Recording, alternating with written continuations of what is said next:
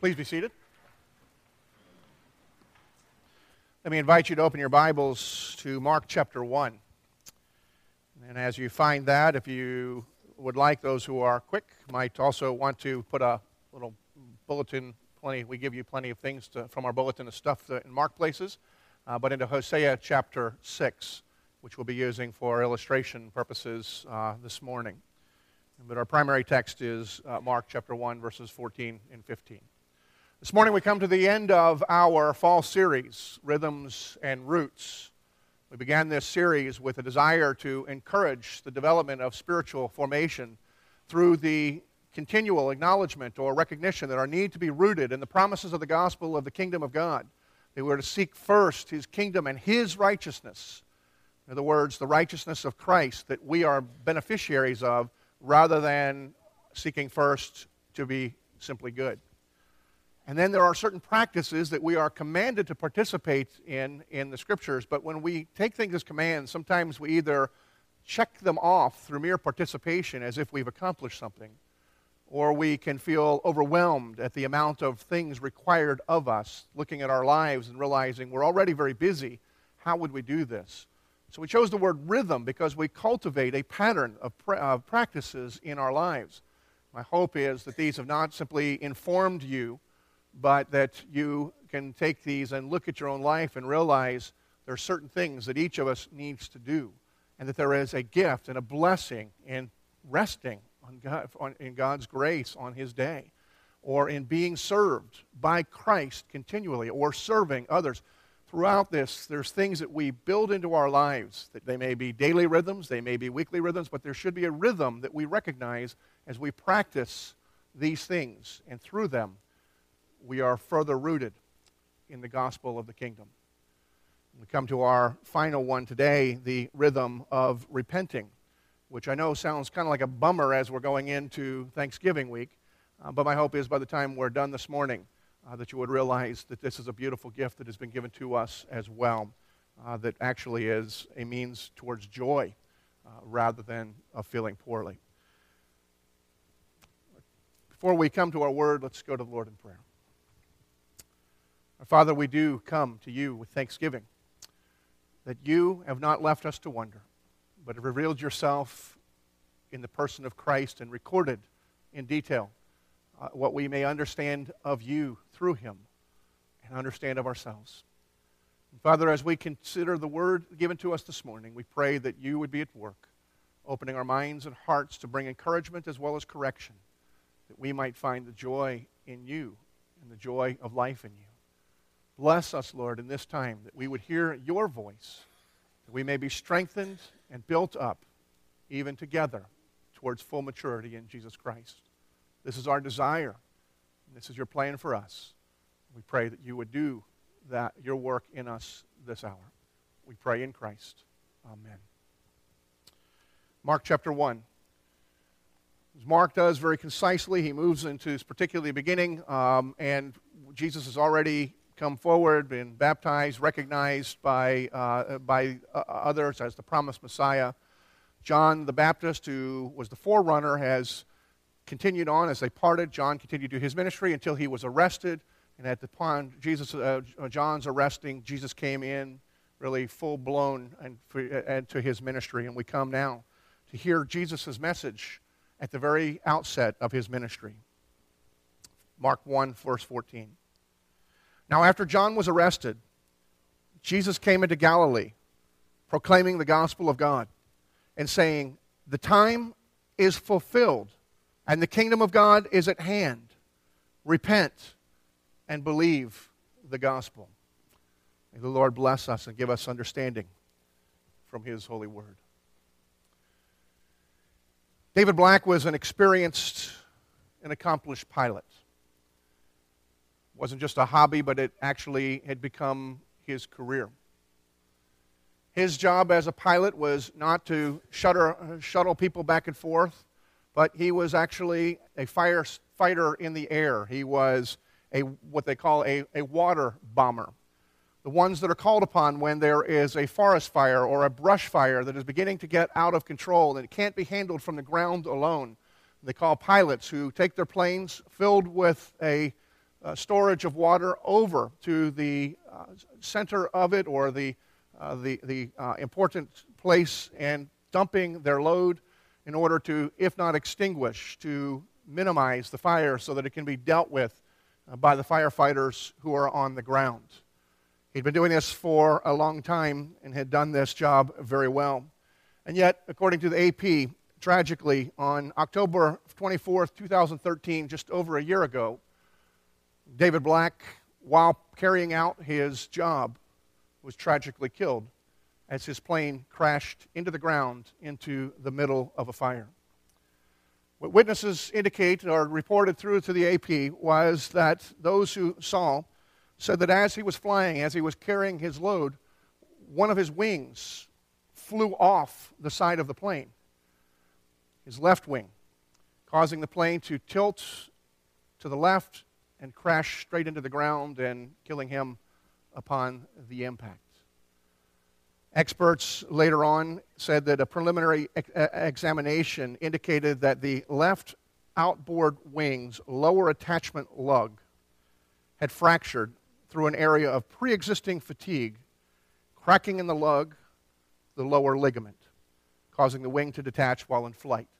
Now, for a few of you who fly, you get the whole language, and my knowledge of this says basically the nut that was holding the plane together on the lower part had been worn out, had been fractured, cracked, and that with the stress that is placed on the wing and therefore on the nut while he was flying in this particular flight, the nut broke, which then made the wing not have the full stability it needs to be attached to the plane, and then the pressure of the air ripped the wing off of the airplane, causing the tragedy of his crash.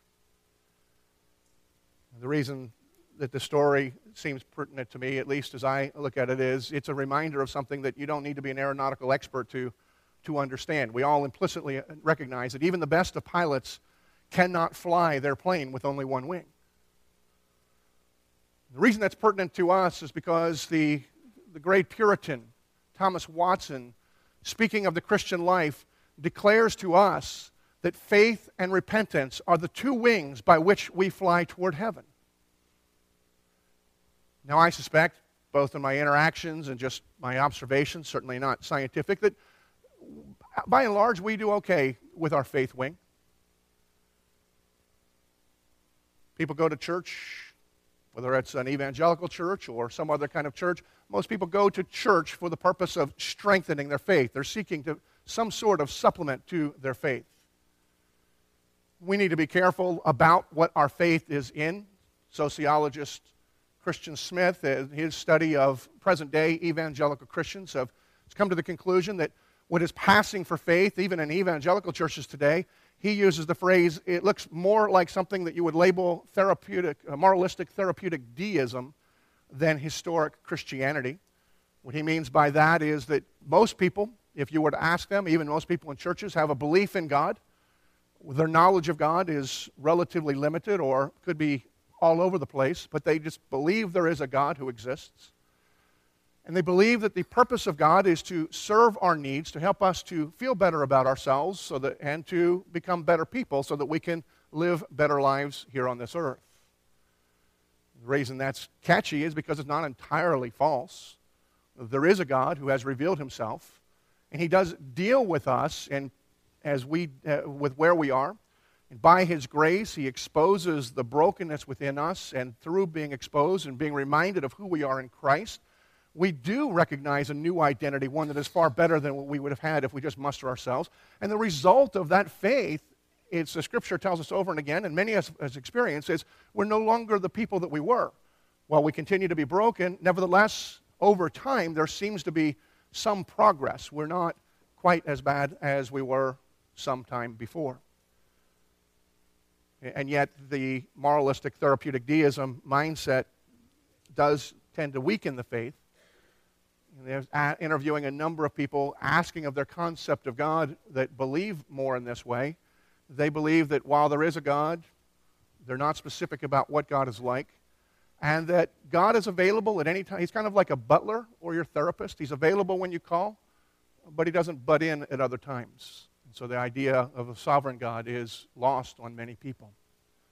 But even people who will fall into that category they still are seeking to supplement their faith when they are going to church or to any spiritual endeavor. We are very conscious of our need for faith. But I don't think that repentance is quite the same. Whether our faith wing is shaky or stable, it is nevertheless present. But for most people that I encounter, really for most of my life, the repentance wing is at best shaky, if it's present at all. In one sense, it makes sense, at least logically, because we associate repentance with sin, don't we? I mean, it makes sense. Otherwise, if there is no sin, there's nothing to repent of. And since we associate it with sin, and we know sin is something that we are not supposed to do and should avoid engaging in, sin should be minimized, and so therefore repentance should be minimized, right? And so therefore, when we think of repentance, at least logically speaking, repentance should be something that we recognize it's beneficial to have there, but you should use as minimally as possible, kind of like antibiotics or itch cream. I mean, every once in a while it's necessary, you hate it, but you're glad it's there when you need it. And again, while this is erroneous, it's not totally illogical and it's not totally unbiblical, except that it minimizes and reduces the whole idea, the whole message of what Jesus is calling us to do as he writes in this particular passage, as he is recorded in this particular passage.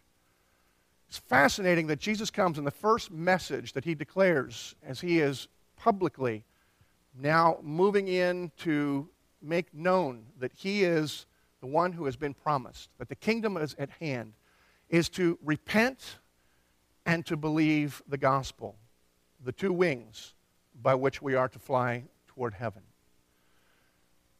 And Martin Luther, as he considers this declaration of Jesus, recognized something that some of us are prone to miss, either because nobody's taught us, or because our nature wants to minimize the need for repentance. The very first theses that Martin Luther, of the 95 that he posted on the doors at Wittenberg, the very first one was this: when the Lord Jesus Christ commanded us to repent, he was desiring, or he was willing, he willed that we live our entire lives out in repentance. It's a drastically different message than what most of us are inclined to believe. In other words, while we are inclined to think of repentance as something that is necessary to be used as little as possible as we become better people, Luther is saying, no, what Jesus meant is that we live with repentance as a constant rhythm of our lives. And I believe that Luther was entirely correct. Now, this morning I want to show why the repentance is a necessary rhythm for our lives, and really how we can engage in this practice in a way that is not only beneficial, but actually leads to joy. For those of you who sometimes have difficulty following because I don't usually do 3 straight points, you are in luck this morning, because not only do I have 3 points, I've only got 2. They are very easy to follow, or at least to remember, because we might go back and forth a little bit. But if you need to take notes, here are the 2 points.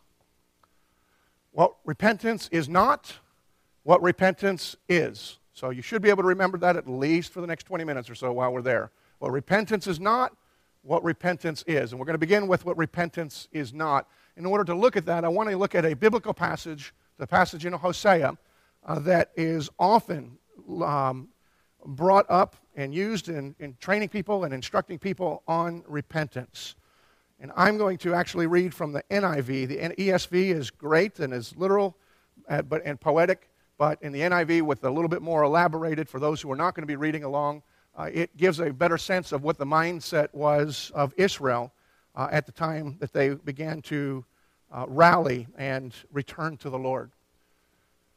For those of you who need to use the index, most everybody else does too. Hosea in the Old Testament, one of the minor prophets shortly after Daniel, but it's a relatively small book, and so I, in different Bibles, will skip by it very quickly. If you don't want to turn to it, that's fine. Just listen to what happens. We're going to look at this first in two parts. First is Israel, recognizing that they were out of accord with God. They had taken God for granted. They had walked away from God. They were living according to their own ideas, own standards, and as a result, they had experienced the consequences of ungodliness, and yet still being called God's people.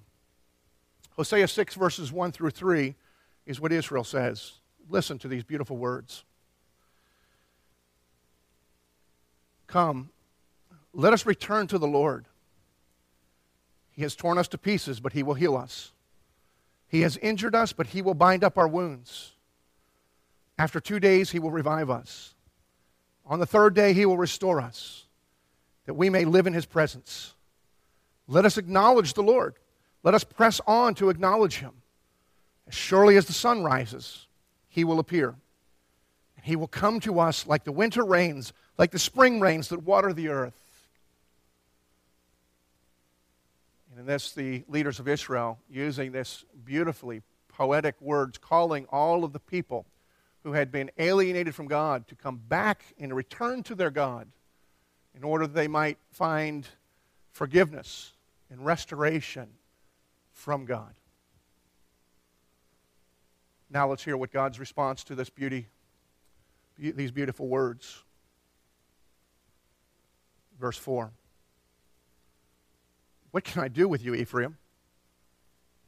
What can I do with you, Judah? Your love is like the morning mist, like the early dew that disappears.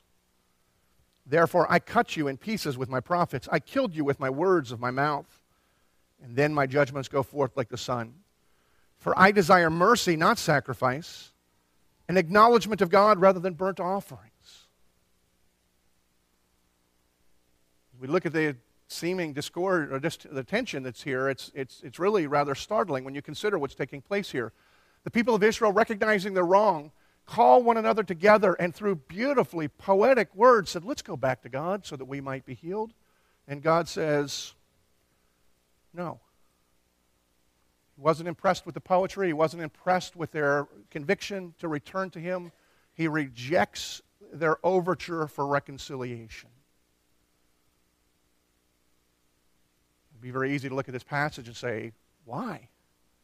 I mean, what's wrong with this? This is a beautiful picture. Isn't this what we're called to do when we find that we are apart from God, is to return to God and return together to God, to trust in God and recognize that God forgives and God heals. I mean, there's some really impressive things here that even that contemporary evangelical Christians would benefit from.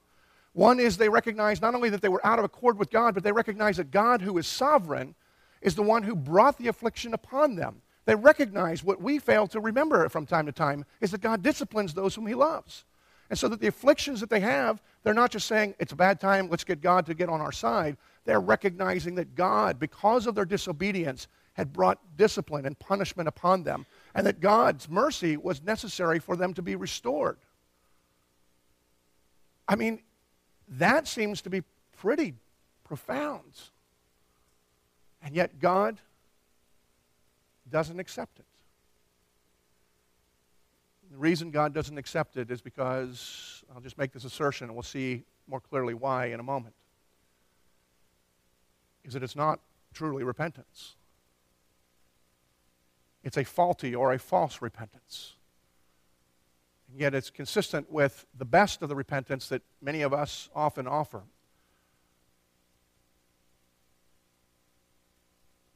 If repentance is offered at all. So what is repentance? Well, as many of you have been taught, repentance is an acknowledgement of our sin and a turning from our sin back toward God, recognizing our offense and seeking God's mercy that was purchased for us through the blood of Christ. It's totally dependent on the mercy of God rather than anything that we do. It's not simply acknowledging, but it actually turns and seeks another way. It's an admission that God's way is right and our ways often are wrong until our ways are in conformity with God's ways. In many ways, it's complex. There's many different aspects to it. Perhaps it's one of the reasons why it's so difficult for us to grasp that and the fact that it just seems so negative. But there are characteristics of genuine repentance that we need to understand in order to, one, understand what the problem was here with the people of Israel in Hosea, and then second, so that we may employ proper repentance as part of our lives, that ultimately we would experience the joy that God promises and provides.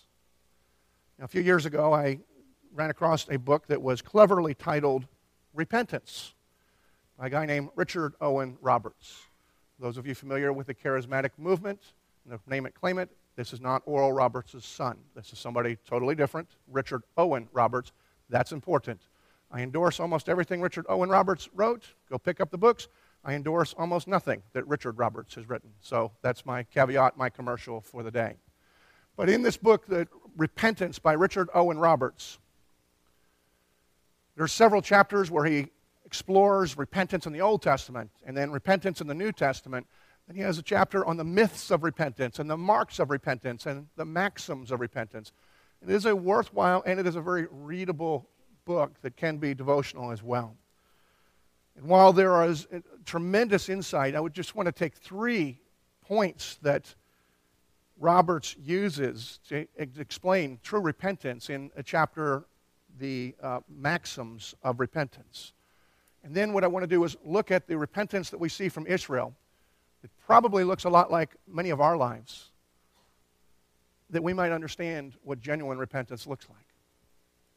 Now, the first mark that I want to consider is this, is that, as Roberts points out, and I think is thoroughly biblical, is that true repentance is not what you do for yourself, but what you do for God. I believe that's the first thing that we see is the problem with the repentance that Israel was offering. While they acknowledged they were wrong, the attitude that they had as they brought to the table was simply this: we've suffered long enough. They acknowledged they had wronged God. They acknowledged that they needed God's mercy and forgiveness to be restored. But nowhere are they seeming to be particularly sorrowful for their sins and offenses against God. They're just sad of the situation that they find themselves in. Now they are suffering. And so they said, we've suffered enough, we want the suffering to stop, so let's go back to God. He will forgive us. In other words, they understood an aspect of God's character is that God is a merciful, forgiving, a loving God. And yet is what we call cheap grace when they say essentially this: God will forgive us, that's His job. So we're going to go through the motions for a couple of days here, and on the third day, which is a significant prophecy that they understood and misunderstood at the same time, because the third day is significant throughout the Old Testament, fulfilled in the person of Christ as He rose again on the third day, that gives us the very hope that the promise of the salvation and forgiveness was met in Christ. They just figured a couple days of suffering, and on the third day, God will just forgive us, and they took the cost out entirely. The cost of our forgiveness in the death and therefore the resurrection of Christ, and the cost to God in the relationship with us, and the cost to God of what it pays to cost to redeem a people who have run from Him. So they just said, we've suffered enough. And so their mindset, at least by the words and the prayer that they offer, had really nothing about God. It was all for me. All to make my life easier. All so that the punishment will stop. It will go away. Genuine repentance is not what you do for yourself, it's what you do for God. Now, you benefit as well, but it is a recognition that we have offended God, that God who is loving is also just, and He is also holy, and that our ignoring Him, taking Him for granted, or transgressing what He's called us to do pains Him so much that God who is loving does pour out judgment and discipline and wrath. Repentance that we see here, that is really not repentance. In one sense, it falls more in the line of a counterfeit to repentance that most of us buy, some theologically, most practically, and it's called penance, which is not repentance. See, penance is when we realize we've done something that we experience punishment for a amount of time until we have suffered enough. And therefore, we have paid our own debt. Many of you have seen the movie The Mission that came out in the early 80s. It's a classic movie. If you have not seen it, find it on Netflix or Amazon. It's a worthwhile watch. The story is of a people in South America who were being enslaved by the Portuguese government. Main characters are played by Jeremy Irons, who is a missionary priest in South American jungles, and Robert De Niro, who's a mercenary that goes out on behalf of the Portuguese government in order to capture the natives, bring them back to Portugal, and then sell them into slavery amongst the people. De Niro is a fierce and tough character in this film. He's good at what he does, and the reason he's good at what he does is because he has no conscience about the fact that he is enslaving people or about much of anything else. And second, because he's fearless, and his quick reaction is to be a warrior. But as he's on one of his escapades to bring the slaves back, when he returns to Portugal, he finds that his brother has married the woman that he loves. Confronting his brother, it escalates into a fight. De Niro, the warrior, kills his brother, and immediately, having remorse, is broken over what he has done. He breaks down. He's jailed, but he's broken down. Jeremy Irons is the priest who is ministering amongst the people. He happens to be in Portugal, seeing that De Niro is imprisoned, having dealt with him before, knowing full well who he is, redeems him and brings him on the journey that he can be an assistant to or an apprentice to the priests who are ministering. De Niro's faith seems to grow as he realizes that he is hopeless, he is worthless, and he deserves to die and wants to die. Jeremy Irons just puts him through a bunch of rigors, and his job basically is to carry all of the equipment that is necessary for the missionaries at their mission. There's a point in which he's been carrying out a lot of things. He's done a lot of work, and the other priests come to Jeremy Irons and say, "We think that he's suffered enough." To which Jeremy Irons responds, "But he does not. And until he does, I don't think so either." It's an interesting point, because what if Robert De Niro had thought that he had suffered enough already? What if he had thought he had suffered enough just by the fact that he felt bad that he killed his brother? I mean, that would make most of us feel bad, I hope. I know it's Thanksgiving, so some of you might not say so next Friday, but nevertheless, I hope that most of you would feel bad if you killed your brother.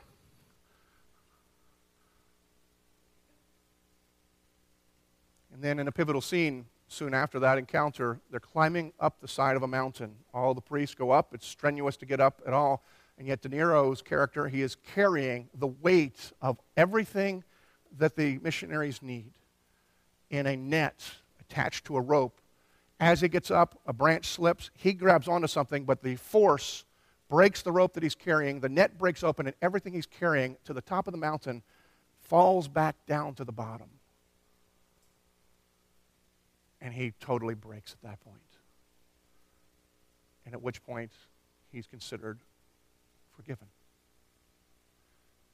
That's penance.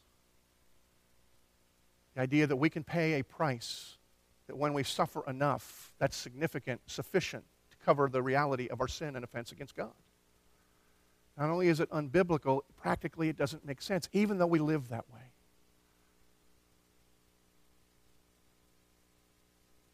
When have we suffered enough? What's the standard? How we feel? Scripture tells us our hearts are deceitful. I mean, if it was up to me, 5 minutes, that's good, because I don't want to suffer any longer than that, except that I have an overactive conscience, and I have hard enough, difficult enough time believing that I'm forgiven when I am forgiven, much less leaving it to me. And so what if we decide, later on, we should have suffered more? Penance is not only unbiblical, does not work. There's no objective standard, and anyone with any element of conscience recognizes that. It also dishonors God, as if there's something we can do to make up for our offense. Real repentance recognizes that our offenses are against God, and we repent by acknowledging our offense to God, just as we do when we are in broken relationship with one another. To not acknowledge that we have hurt somebody else when we have done something makes the restoration of the relationship very difficult and very tense. We recognize and acknowledge what we've done for them so that they know that we understand, so they know that we recognize there was a cost to them. Repentance is turning to God and recognizing that we did something to God. And we repent for his benefit. The mercy we receive becomes ours. That was absent here. I won't go on very long for the other two marks because they're very important, but they're very important nevertheless. With that understanding of the difference between false repentance and true repentance, we also see the second mark of genuine repentance, which is true repentance is not merely of the fruits of sin, but the very roots. In other words, when we see the evidence of sin because of something we have done in our behavior, what we call sin, it's right that we repent of that. But we also need to realize there's a reason that we did whatever it is that we did. And the reason we did whatever we did is because there is sin that is deep down, besetting sin that is within us. The only thing that we are seeing is the fruition, the fruit, the bud of the sin through our actions in our attitudes. We do repent of those because those are offensive to God as well as to whoever we sinned against. But then we don't stop there. We begin to realize there's something deep that's causing me to do the things that I do. And you follow by asking the question, what is it that I need that I acted in this way? What is it that I feel that I need that I have difficulty believing? And we look to not just the fruit, but we look at the root of our sin, and we repent of that as well. Because if I'm a control freak, it's because I do not trust God, or that God does not have my best interest at heart. If I am greedy, it's because I feel that I am either in need or I am entitled. Somebody who steals, usually there's a reason behind that. And we need to recognize that our lives are lived out from the depths of what's real within us. Jesus has said the same thing. The sin is coming out of us. It's what's deep within us, not just our behavior. Behavior gives us a clue. But real repentance not only starts with the evidence, but then digs deep and repents of the fact that we functionally don't believe, that we functionally want to glorify ourselves, that we function any number of things that I don't have any time, I don't have enough time to talk about this morning. But we all have that within us, and we begin to repent of that. And we name that sin, which actually depowers it by God's grace. Related to that, the third aspect of true repentance is this. True repentance is not merely turning from what you have done, but turning from what you are. In other words, we live in a behavioristic idea that we are what we do, but God has told us in the Scriptures that we are broken and alienated from Him. And even when we are redeemed and made part of Him, sin is still alive within us. We are declared righteous, but we still are sinners. We are free from the condemnation of the law, and we are being freed for the authority, the power that it has, that we can now say no that we never could before. But the reason we have to be freed is because by nature we are sinners. And so when we repent, we do it for the sake of God. We look at the deep brokenness within us, and we repent not only of the actions, but of our very brokenness, that we are not what we ought to be. And even though we were born this way, we still bear responsibility because we carry out our rebellion, our rejection, our ignorance of God day in and day out.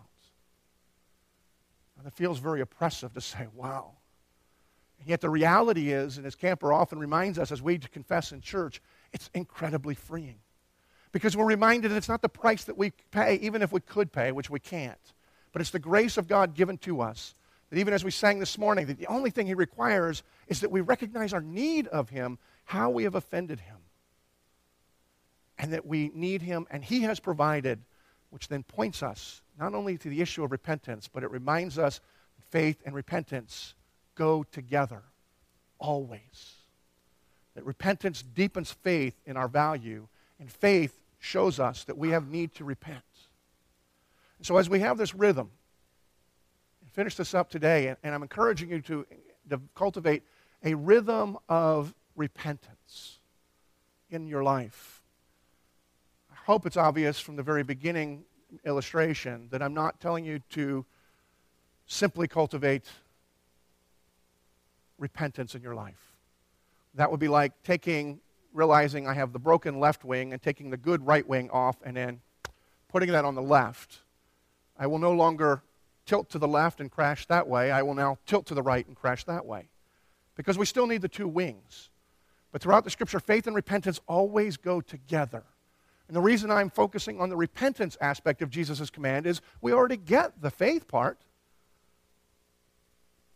many of us lack in the discipline, lack in the rhythm of repentance, which must accompany our faith.